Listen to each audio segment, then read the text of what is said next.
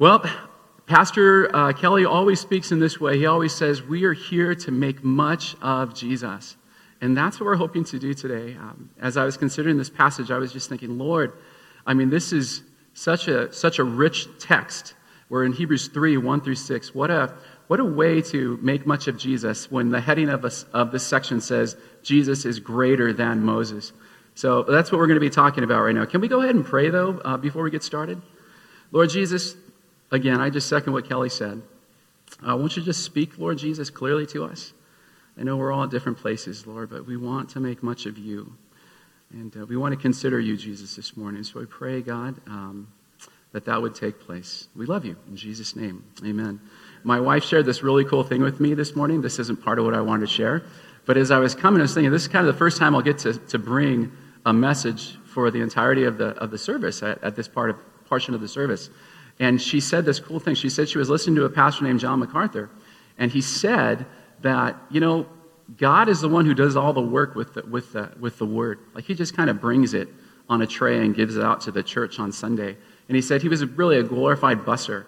And I don't know, but that just made me feel so calm inside. I was like, yeah, I like that. I used to be a restaurant server and a manager, right? I can be a glorified busser too. That's really what you are, right? So anyway, for those of us who are new to Southlands, perhaps you've been unable to view maybe our previous messages that are online.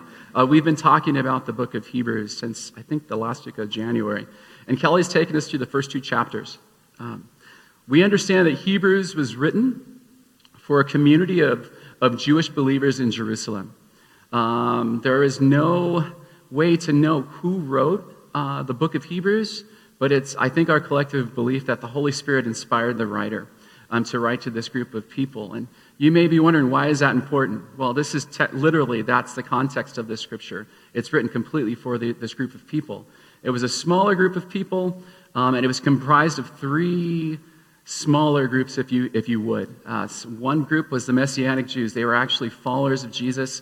They had heard the gospel and they believed it. And they walked away from everything to pursue Jesus and follow him.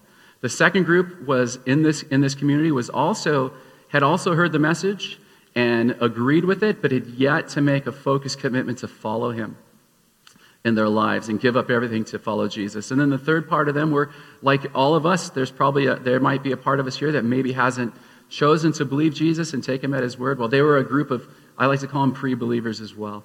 They had heard the message, but they yet to say, hey, Lord, I want to apply this to my heart and move forward. So that's what we're going to be talking about. I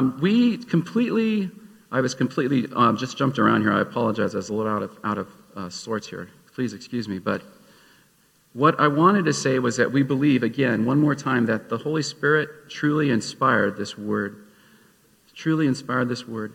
Kelly has implored us during previous chapters to see Jesus, to look for him, to focus on his radiance as he was and he is the exact imprint of God. Now, the Holy Spirit presents Jesus as being greater than the prophets and the angels in power and character and his example through his life he lived and the power he exhibited through his life and his ministry, even the power over sin, severing its consequence for eternity for the ones that place their faith in him, their belief and their confession. And so it is this group of believers and pre-believers that are in their midst that this letter of Hebrews was written to. Now I have a question for you all.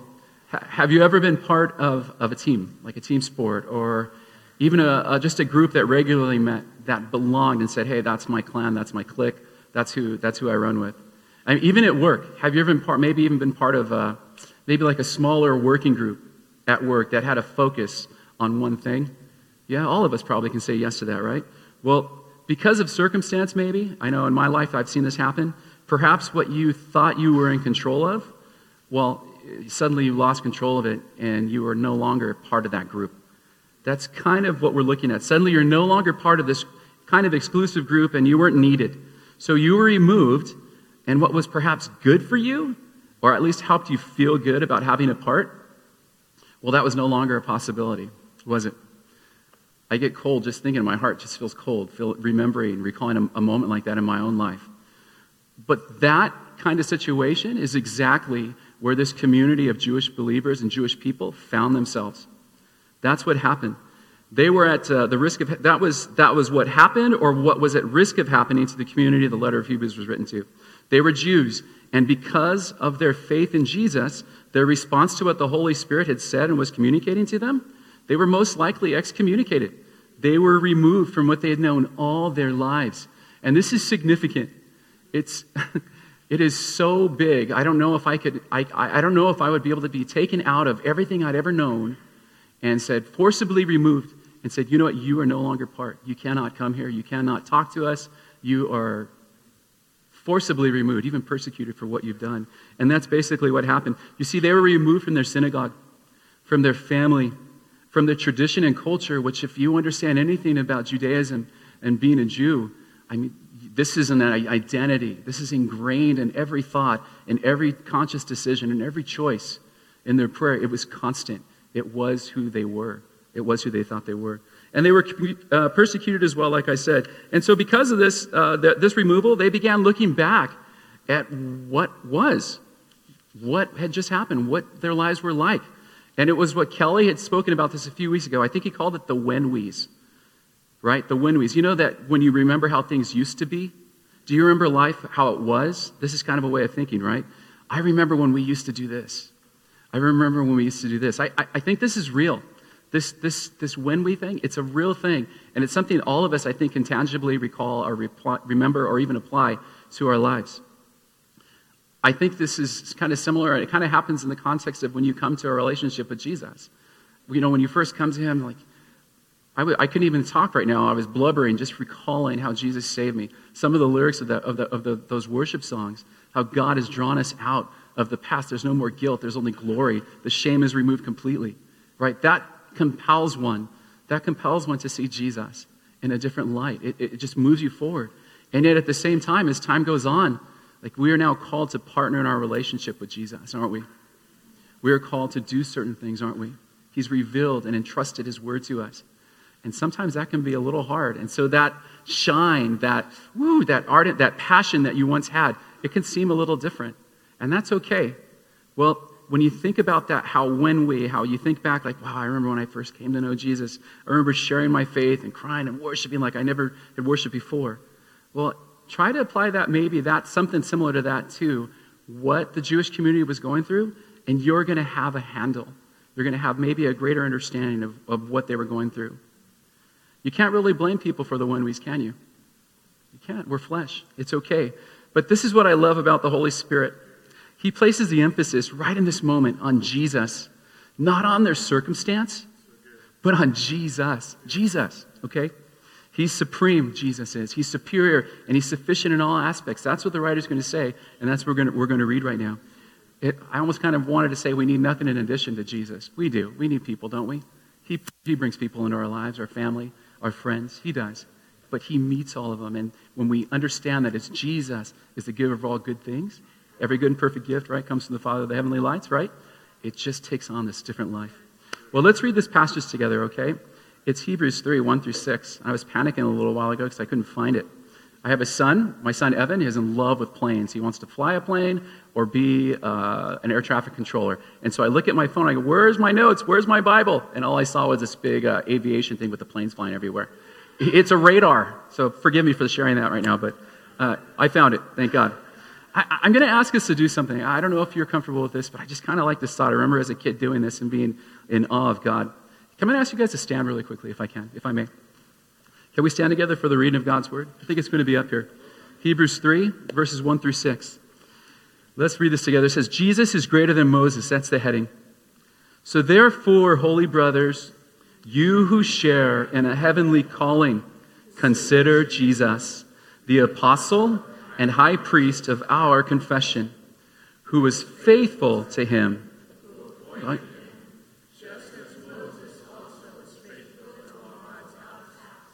For Jesus has been counted worthy of more glory than Moses, as much more glory as the builder of a house has more honor than the house itself. For every house is built by someone, but the builder of all things is God. Now Moses was faithful in all God's house as a servant to testify to the things that were to be spoken later.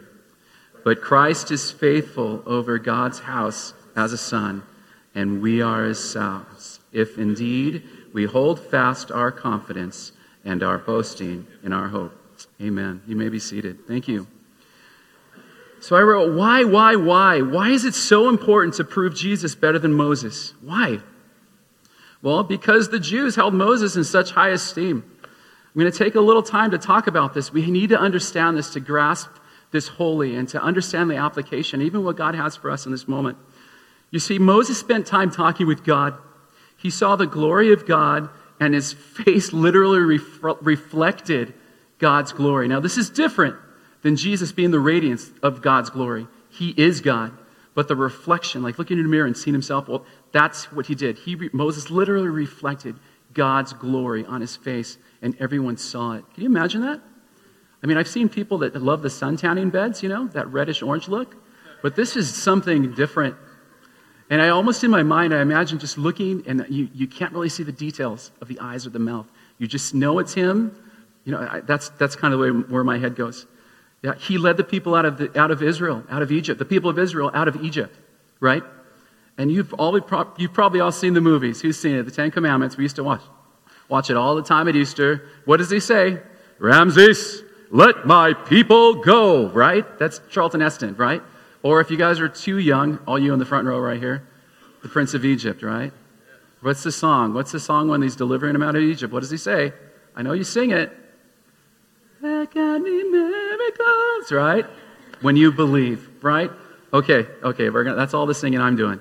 Right, but those productions right there, those movies, that cartoonish movie, which is pretty good, by the way, it barely scratches the surface of what Moses meant. And to this day, he still means to the Jewish people.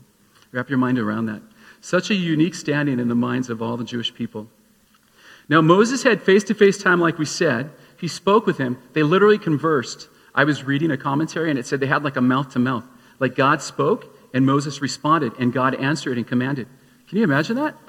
They spoke face-to-face, mouth-to-mouth. It's nuts. God used Moses to pen the Torah, which are what? The first 5 books of our Bible. The Torah, Genesis, Exodus, Leviticus, Numbers, Deuteronomy. You guys know them. So he was responsible for the Levitical law, the 10 Commandments, the law. Moses and the law were one. They weren't separate. They were one. God used him to be the voice, to pen it, to do it. Can you imagine that? This is who Moses was. And Moses and the law, man, it governed everything that the Jewish people did. And the Old Testament commandments and rituals, all of those things were the priorities in the Jewish lives and culture. It dictated everything. They started their week because of worship, because of the law that God gave to Moses and spoke to them through Moses. Can you imagine that? What a standing, how much esteem he was held. Well, what about his life? We just sang the song, right? The miraculous manner in which God spared his life. If you saw that Prince of Egypt movie, you know there's another song there. And what does he do? Like he gets in that basket and he's just moved away. God miraculously saves his life in the midst of all the death that was going on around them.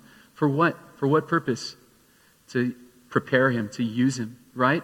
And here is a crazy thing. I don't know, a lot of us might not be as familiar with the Old Testament, but the book of Deuteronomy says this, that God literally used his hand to create a grave for Moses. Wrap your mind around that. That's amazing. So there's miraculous workings in his life, in and through his life, from the very beginning, in the middle, to the end. It's pretty crazy to think about that.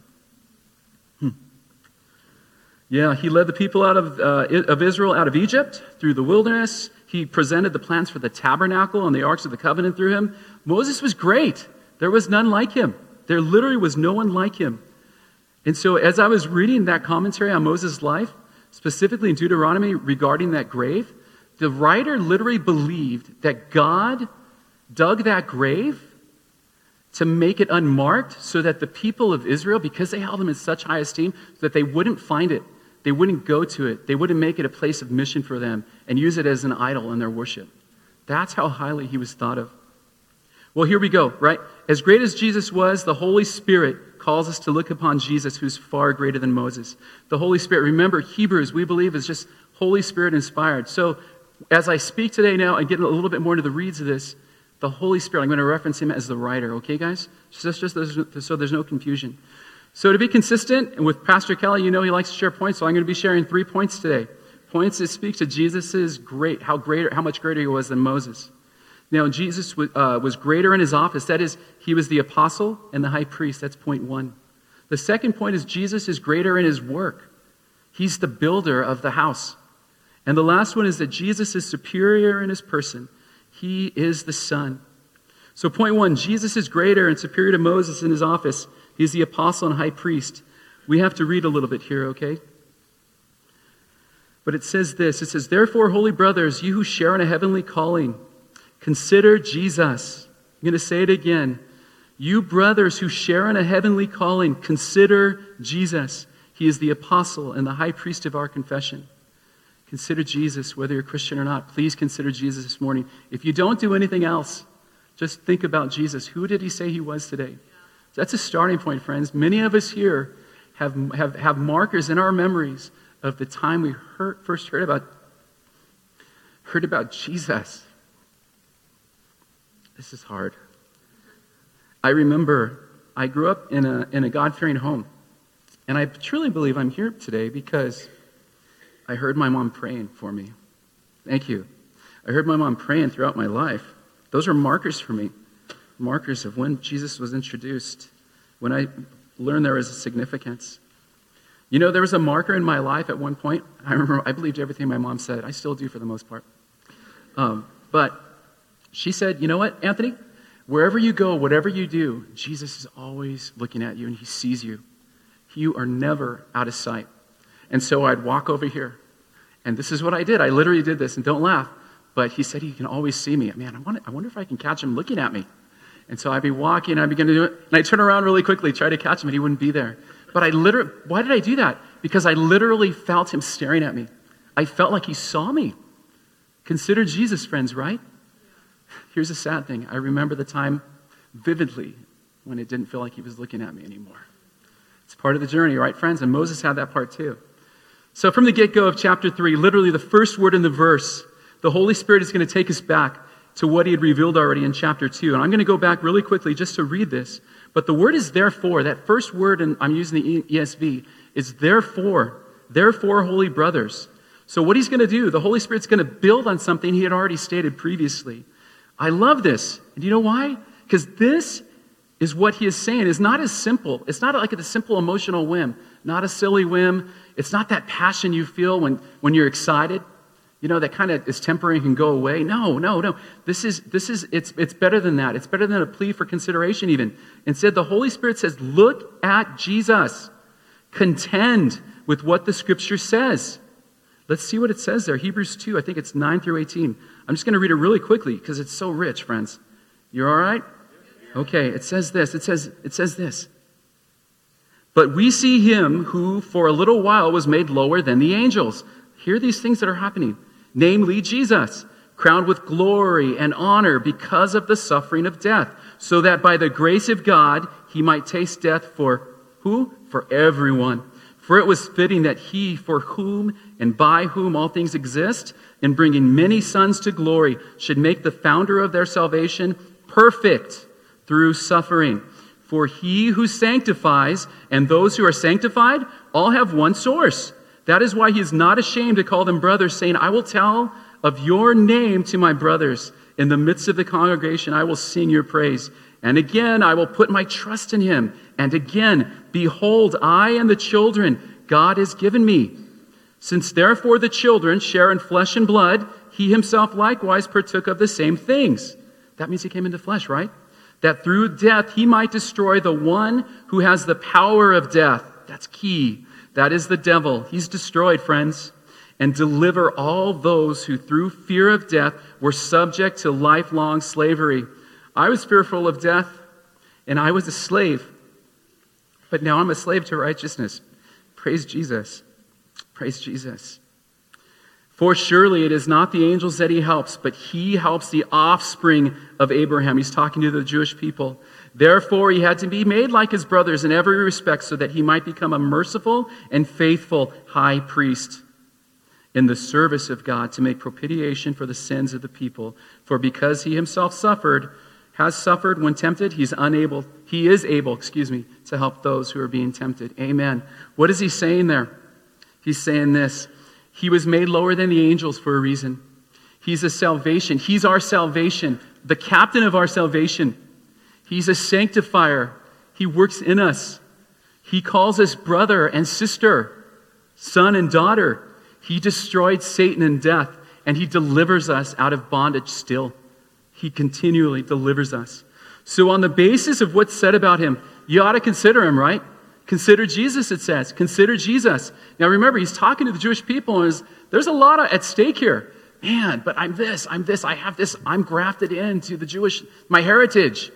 How can I consider this? Well, he just wants to keep on going.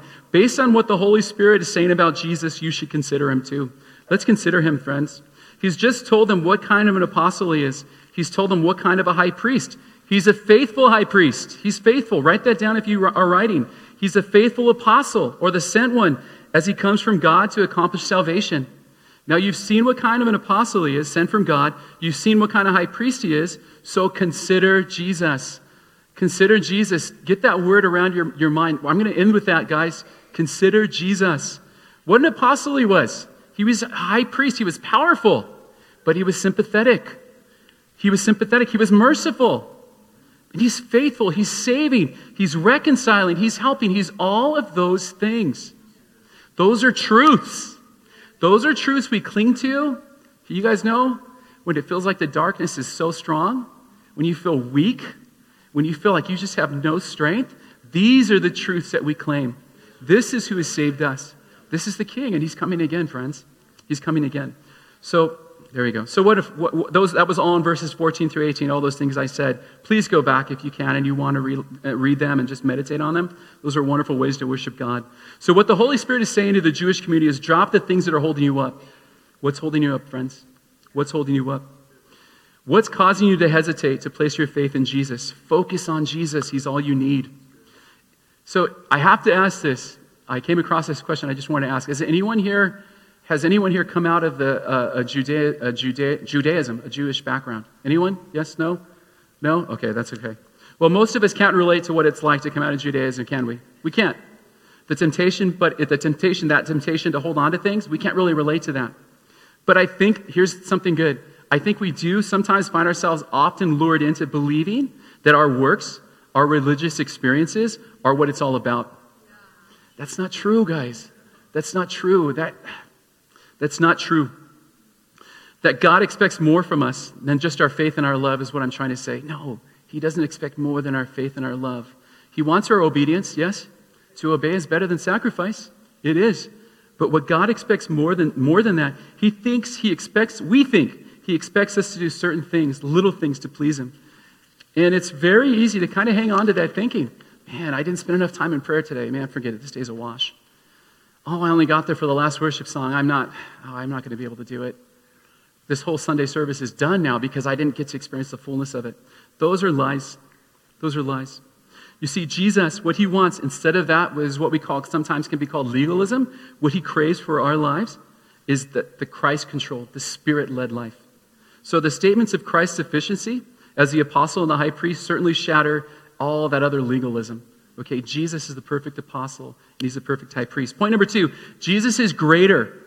He's greater. He's more superior in his work. He is the builder of the house. Okay, this is from Hebrews 2:4. And forgive me, but I believe I have to read a little bit of verse 1 again because that first 2 verses are made up of one long sentence. So I'll show you what it is. It says, "Therefore, holy brothers who share in a heavenly calling, consider Jesus, the apostle and high priest of our confession." Here's verse 2. It says, "Who was faithful to him who appointed him, just as Moses also was faithful in all of God's house. For Jesus has been counted worthy of more glory than Moses, as much more glory as a builder of a house gets. And then a house has more honor than the house itself. For every house is built by someone, but the builder of all things is God." Now, in this moment, I don't know if you caught it, but the Holy Spirit, he does something so loving and so kind in this way, in this part of the passage. Because remember, he's writing this letter to a group of people that may not believe. I mean, who has ever been told, you're wrong, what you believe is wrong, you're going to hell, you're a sinner? I heard that fire and brimstone preaching when I was a kid, and man, that never made me feel good. And even as a kid, I knew, Lord, is that love? I mean, maybe I can't measure the hearts, but it was very hard to receive messages like that. And so why this is kind of cool to me and why I think this is loving is that he's writing to them, and he's not going to come out and just say, ready, mic drop, Jesus is greater than Moses, boom, and he's going to walk off. He doesn't just say it like that. No, instead he comes along and says, well, let's see how they're comparable. That's what he's going to do right here. Because they revered Moses, and knowing this, the Holy Spirit, he didn't just rudely say it. Jesus is greater than Moses. No, he didn't. Before he talks about the differences between the two, no, what he does, he focuses on the similarity. And I think that is so kind. It really is. Say, read it again. Therefore, holy brothers, you who share in a heavenly calling, consider Jesus, the apostle and high priest of our confession. Ready? Who was faithful to him who appointed him, just as Moses also was faithful in God's purpose. Did you know Jesus was faithful to God? Do you guys know that? He did. Did you? Sometimes I read this stuff and I think about it, it's like, damn, he is faithful. But he was faithful to God first. Now I can be too, right? Well, it says in John 6, 38, 39, it says, Jesus speaking, for I have come down from heaven, not to do my own will, but the will of him who sent me. And this is the will of him who sent me, that I should lose nothing. I hold it at all that he's given me. He's talking about the church. He's talking about you guys. He will not give you up. He will not lose you. He's trustworthy. But do you know what he's going to do instead? He's going to raise you on the day of redemption. You guys know that, right? He says, I'm going to raise you on that last day. He's not going to let go of you, friends. I tell my kids all the time, he started you. Psalm 139, oh Lord, you've searched me, you know me, you know when I sit and when I rise. You knew me when, we always tell him, he knew you even before you became one in mom's tummy. And he knows you. He has thoughts of you guys. He has thoughts of you. The Creator thinks of you, Luke. He thinks of you. Think about that. It's incredible. So in other words, what Jesus was saying here is, I just do what the Father's will is, and I don't ever violate it. And that's something good for us, nor do I lose it. Jesus always did the Father's will. He was faithful. In John 9:4, it says, I must work the works of him who sent me. I must. It wasn't even a choice. No, I must do this. I must do this. I like that. That should be us people that follow Jesus. Maybe we should define our faithfulness by this. Can we define it like that? Are we doing what we must do that Jesus has commanded us to do? Are you faithful? Would Jesus say, Anthony, you're faithful to do the works I've sent you to do? My goodness. I don't know some days. I just don't know. But I want to be. And I hope I to be, right? So the Holy Spirit continues on in this verse 2, and he says that Moses was faithful in all of God's house. You see, this is, I'm sorry. I have like 27 pages here, guys. Don't be afraid. It's just that being a teacher and teaching Zoom, over Zoom, I have to use these all the time, so the font's huge. That's why there's so many. It literally is only 4 pages. So don't worry, guys. But the Holy Spirit is showing his love, right? Holy Spirit continues to show his love in comparison with Jesus and Moses. That's what he does. You see, Moses was faithful. He carried God's plan faithfully. He came out of Egypt. He led them out of Egypt. He led them through the wilderness. And God refined him. Moses believed everything God said. Maybe not initially. It might have taken him a couple seconds. Jesus, on the other hand, immediately, right? But he did believe. And even went up against the situations that defied his logic. You know what I'm talking about? Hold out your stick, man. Hold it out. The sea's about to open. I would have been like, what are you talking about? Are you sure? My faith, right? The faith of a mustard seed. Thank God it's only, you guys know the size of a mustard seed, right? I mean, you might not even see it if I have it on my finger, but that's all God wants from us. But he did it. It's crazy. So he was faithful, and we know that he made the mistakes. We know he killed the Egyptian. We know that he sometimes wrestled with what God was telling him. Are you sure? Should I do it? You know, he did all those things. But the Holy Spirit continued to emphasize the similarities between Jesus and Moses, not to cause the Jewish community to tune him out. Who's been tuned out before by truth because the person giving it is just maybe marred in some difficulties and you have your own opinion of him? I know I have. I've always done that, and I don't want to do that anymore. Well, faithful in all of God's house. The word house is actually pretty cool here. It means household. And that word household right there in the Greek comes from the Greek oikos. You ever heard of oikos? Taking care of your house, the things that God puts in your sphere of influence. Well, the deeper meaning is this. It means the family's property or properties, and the house. So Moses was faithful with God's house, God's household, right? Which was the house of David, the house of Israel, the Old Testament church, the believers. Israel, Moses was totally faithful with all of that. And he was a steward. And this is a key right here, friends. Steward isn't the owner. Steward is more like the manager. I'm going to ask, What is God giving you to manage, friends? What does God have you in your, what are you responsible for in your life right now? What is God giving you to manage in your life? What is God calling you to manage and to faithfully finish, to start and finish, no matter how long it takes? What is he doing? Remember, you don't own your house. You were bought with a price. So be faithful. Be faithful. Do it. So Jesus was also faithful to his house. But what is Jesus' household? Well, we find that in Ephesians 2:19. And it says this, just a quick paraphrase. So then you are no longer strangers and aliens talking about us. No longer, but now we're fellow citizens. We're brothers, we're sisters with the saints and members of the household of God. Who is this? It's us. Everybody say the church. The church. The ones who place their faith in God through Jesus. That's Jesus' charge now. He's in charge of our house. So as the believers of the Old Testament are called the house of Moses, the believers of the New Testament are called the house of Christ. And as Moses was faithful to his earthly household, Jesus was faithful to the heavenly household, and he is faithful. So Moses and Jesus are both faithful, but here comes a difference in verse 3. For Jesus has been counted worthy of more glory than Moses, as much more glory as the builder has of a house than the house itself. For every house is built by someone, but the builder of all things is God. And this is so good, friends. You see, Moses was faithful, but he's a piece of the house. He's just a piece. He might be part of maybe, I don't know, what is that stone that holds them together, that locking stone? He might be one of those. He might be stuck in the foundation somewhere, but he's just part of the house. Jesus made the house. Jesus made us, and that's the difference. He created Israel, and all things were made by him. In Hebrews 1, it says that, and John 1. Was that John 1 or Colossians 1 you just read right now? Colossians, yeah. And without him was not anything that was made, right? He's the Word. Before anything was, he was. He spoke, and everything we see visible and invisible was. That's Jesus. He's in charge of our house. So what's that mean for us then? Well, I believe we too, we're stewards. We're stewards of a house. This house here, our earthly body, it harbors our soul, right?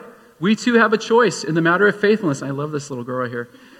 You know what? This is what church was like with Jesus. You guys know that? When he was preaching, the kids were walking around and talking and singing. They were listening. But that was warranted. I love that. That's good. So we too have a choice in the matter of faithfulness, don't we? To be faithful to what God has revealed of himself to us. Will we steward the gifts of the Spirit that he's endowed us with? Will we? The fullness of the Spirit. You guys know what the fruits of the Spirit are? Love, joy, peace, faithfulness, kindness, goodness, faithfulness, right? Gentleness, self-control. All those fruits. Patience, key. Gosh, that's the one I struggle with the most. That's why I forgot it. Did you guys know that when you come into a relationship with Jesus, when you say, Jesus, I believe in your cross, I believe your blood was shed for my sin, that you took the penalty of my sin on the cross, and that I could have salvation through my faith in you? Did you know that in that moment, the fullness of all the fruits of the Spirit are present in your life? Did you know that?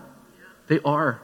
It's our job to work it out and let the Holy Spirit move us and work through us. But they're there. That's what's alive in all of us today. That's what we have to steward. And what are we going to do with God's message? What are we going to do with his word, friends?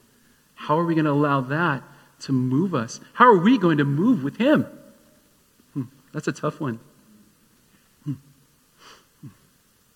I wanted to say this. As my family and I have been, we watched this series, and I'm going to plug it again. I love it. It's called The Chosen. If you guys have not seen it, watch it. There's 2 seasons. They're working on a 3rd season.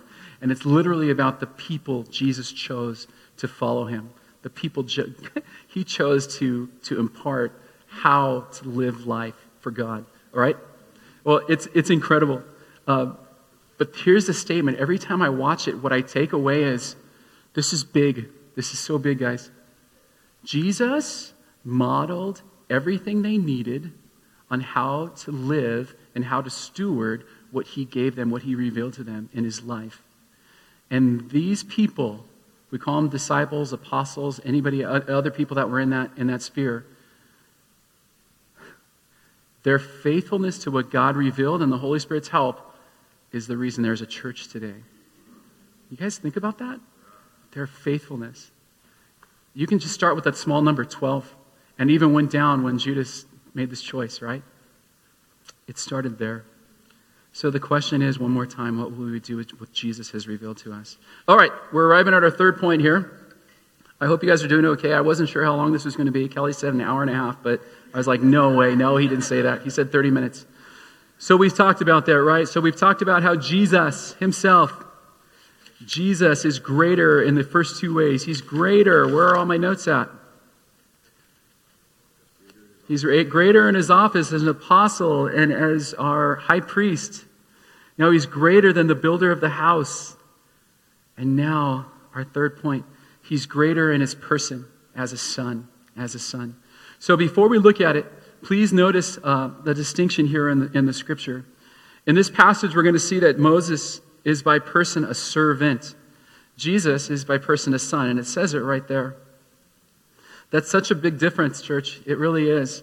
And you're probably, well, why? Why, Anthony? Well, here we go. John 8 says it this way. He says, he offers the understanding in John 8:25. And the servant abides not in the house forever, but the son abides forever. In other words, there's a certain ranking for the son, isn't there? Servants come and go. They come and go, but sons are for life. You're stuck with me, Dad. And so there's a difference. Well, now Moses was faithful in all God's house as a servant, and to testify to the things that were spoken to later. But Christ is faithful over God's house as a son, and we are his house if indeed we hold fast in our confidence and our boasting in hope. So that's verses 5 and 6. Now Moses was faithful in all God's house as a servant, to testify. Why? To testify to the things that were going to be spoken later. You know this little verse here? I found like 10,000 sermons on this one verse by itself. I'm not going to do that to you guys, or verse 6, but there's a lot here. Maybe Kelly will get into verse 6, the implications of what it means for us as followers and our responsibilities. But Christ is faithful over God's house as a son, and we are his house, if indeed we hold fast, like he holds us, right? He holds on, he doesn't lose it, to our confidence and our boasting and our hope. You see, Moses is a very faithful servant. Man, he is faithful. This is a good word, right? Faithful servant, because it's used in Scripture, servant, to talk about angels and prophets. They're considered faithful. Moses is considered in the same way. That's crazy. It's a dignified word. There's dignity in that and being a servant. We're called to be servants, guys. There's dignity there, friends. It's a word of ranking. You see, Moses, he was what? Faithful, but he was obedient too. He was a caring servant, and he was a great steward for what God gave him. He was a great steward. So we were talking in our community group this week about Moses' faithfulness and how over 5 chapters in the book of Exodus, I don't know what Tim's question was, but we somehow got here. And it said that Moses was called faithful to obey all of God's commands in 5 chapters, 22 times. 22 times. He was said, Moses is faithful to obey everything I command. God said that about him. That's crazy, right? Here's another one. Can God say that about you, Mike? Can God say that about you, Ash? All of us. He's asking that. Can he? I hope that's not a slap. That's not none of this. It's just let him. Allow him to, right? I think it's pretty awesome that the Holy Spirit never once compared Jesus with Moses' failures. You didn't hear any of that. I said it, but you didn't hear any of that. And why is that, guys? Why? Because our best what? Our best just pales in comparison to who God is, who Jesus is. It just pales. It does not compare. It's incomparable. Indescribable. All those songs, right? Because Jesus is infinitely greater. Consider Jesus today. Consider Jesus. But Moses, again, was faithful. And why was he? Well, here's the reason. Because he's a testimony of those things which are to be spoken of after. He's just a shadow, guys. He's just the shadow. Who makes the shadow? The light, right? The light that shines into all the darkness that casts no more shadow. Well, God is coming after him. Jesus is coming after him. You see, Moses wasn't the end. That's what Judaism, that's what this group of people didn't understand. You see, Moses was only as faithful as his testimony to those things which were yet to be said. That was it. Much of Moses' life, it attests to Jesus in a prophetic sense. That you can go back and look at his life, and he's speaking of Jesus here. He's preparing the way for Jesus. You can't take Moses, like this is what I'm getting at. You can't just take Moses' life without Jesus because it's incomplete. The story just ends. And that's what the Holy Spirit is trying to tell the Jewish believers and the Jewish people. And maybe some of us here today, guys. Maybe some of us. You can't just go to church because your family goes to church and say, oh yes, I know God. No, and I hope that doesn't offend anyone.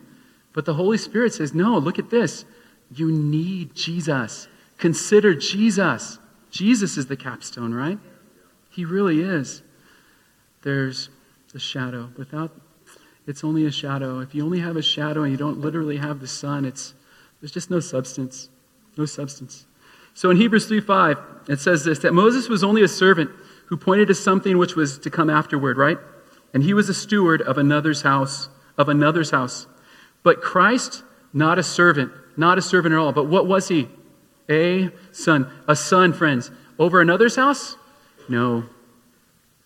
Over what? Whose house was it? It was his. God's, his. They're one. Whose house are we then? I was telling Kelly, because I'm a Rams fan, whose house, right? Rams house. But I was going to start with that, but he didn't really show any, yeah, that'd be awesome. So I just decided not to. But I like it. Whose house are we, friends? We're not the Rams house. Do you like it? You know who Christ's house is? Right here, friends. Everybody who sits under the word in the world, the true word that preaches Jesus, his cross, that is the house. We're built together. Ephesians 2:22. For a habitation of the Spirit. That's what it says. We're built. We are the Lord's house. So in verse 5, Moses is gone now. And we're left to look solely on Jesus, right? The creator of the house and the Son whose house it is.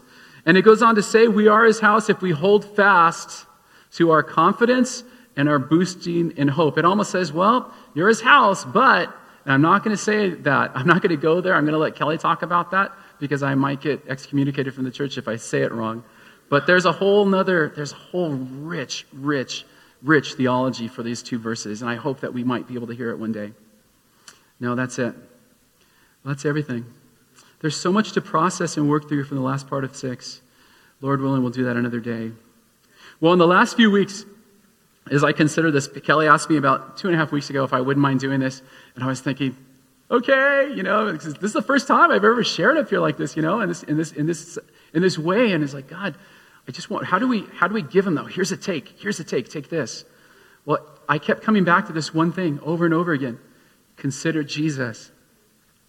I woke up in the middle of the night to go relieve my bladder. Consider Jesus. I'm driving to work thinking about an IEP I have to do for my students. Consider Jesus. I'm walking down the stairs. Babe, can you go to the garage and get some paper towels? Consider Jesus. It was whatever was happening, it was consider Jesus. Consider Jesus. I looked at that word consider. Kelly did this and I got this from him. And it isn't just a word. Consider isn't meaning, okay, hey Marco, and you're done with it. Consider means what? It involves a posture, a type of posture, if one is to weigh Jesus' words, his worth. You can't just look at Jesus. Look at him. Anybody can look at Jesus, Anyone can look at him. The demons know who Jesus is. They look at him. You got to look of him. Jesus said, look of me. Think of me. Look at me. It literally means to set your gaze upon something, to consider. In this case, to set your gaze upon Jesus. Church, we need to gaze upon Jesus in every season of life.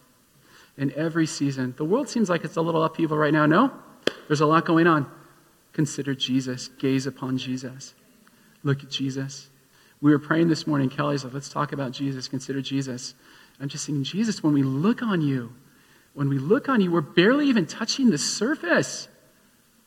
If you're just reading this word and it's like for words and not letting it marinate in who you are and thinking about it, where have I seen this in my life, God? Do I see application in my life, God? Is there a place for me in this word, God? We're not considering Jesus. We need to gaze on him. Philippians 3:10 says this. Paul said this. Listen to this. This is crazy. I'm going to try to explain this to you in a clear way. He says this, that I may know him. Paul the apostle, Saul of Tarsus, Paul said that I may know him. Why? Why did he say that? I mean, this guy penned so much of the New Testament. He knew God. He knew him. He had a face-to-face with him. He saw Jesus. He spoke with Jesus. Why did he say this? Why? I think he may have meant this. I'm just getting to know you, God. There's so much more depth to you. I want to know more. He had a longing. I'm going to talk about another Paul real quick, and I want to end with this.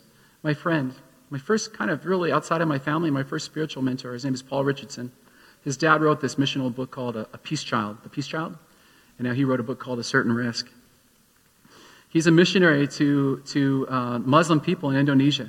And Indonesia is a small country, but it has the highest amount of Muslims in the world, in that it's so concentrated, so small. Well, there are missionaries there.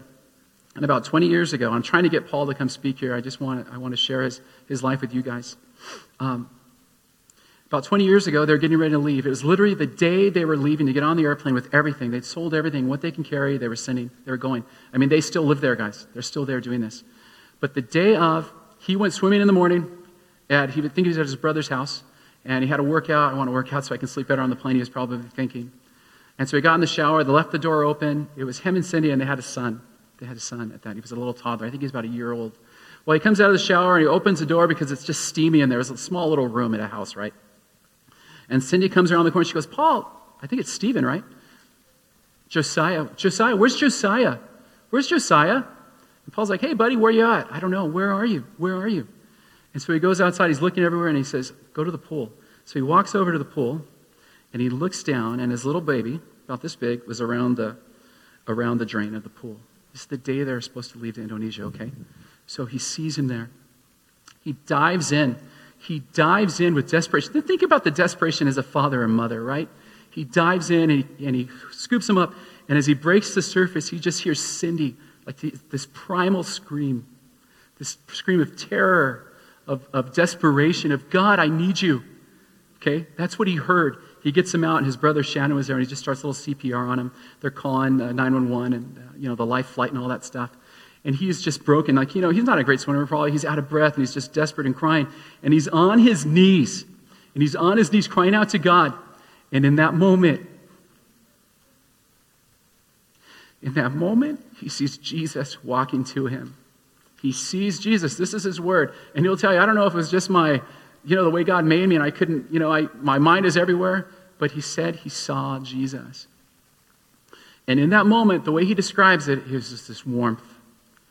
I found hope. It was just a fleeting second, and then he heard Cindy cry again and just praying and crying and screaming, and he snapped out of it. But Paul, to this day, if he tells you the story, do you know what he says? Ever since that's happened, I just want to see him again. It's like this desperation, this urge, this pining, this need. I need to see him. He's the only one. He's the only one that can meet me, right? Crazy. I think Paul was kind of talking about that, thinking about that. Paul, he had encountered Jesus, and it was immediate and short, but that's what happened. And I think that's what the Apostle Paul was longing for with his interaction with Jesus. What did Paul know, friends? What did he know? Why did he want more of him? Why did he want to know more?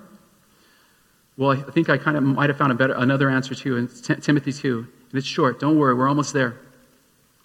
I believe it's the answer. See, Timothy was one of Paul's mentees, I guess you could say. And Paul wrote a letter to him, and Timothy was struggling. He was a young pastor, a leader of this church and servant, right? And so Paul is mentoring. He's writing to encourage him, and Paul doesn't just tell him a list of things to do. He doesn't say, you got to do this, then you got to do this, and you better do this. He does not do that. Instead, he does this. I wish I knew it by heart. He says, remember Jesus Christ. Remember Jesus Christ, born of the seed of David, risen from the dead. It isn't a list of things to do, friends. He says, remember Jesus Christ. Gaze on him. Learn of him. In other words, friends, what have we been talking about? Consider, I'm signing like I'm talking with my nonverbal kids, I apologize. Consider Jesus today. That's what we take. The Holy Spirit is saying in Hebrews, and now to us, consider Jesus. Look to Jesus. Let everything else drop and just focus on him. Because he is what will carry you through the difficult, through those impossible moments in our life. What did Jesus say in John 8? I don't lose anything given to me. He's not going to lose you, friends. And I got to say it, Josiah is alive and thriving today. He was brain dead, clinically brain dead, but God is using his life powerfully today, just so you know. Let's pray together, okay? Precious God, so much to absorb, so much to take in. But I thank you, God, that you're the one at work. Your word says you never rest. You're always at work in the lives of your church and people. You want to reveal yourself to people. And I pray, God, that what was spoken here today would spawn a salvation, might spawn growth toward you, Lord, strengthening of faith, understanding of purpose. Jesus, we love you. Help us to look upon you. Help us to look at you and expect you to be faithful. You are good. We love you, God. In Jesus' name, amen. All right.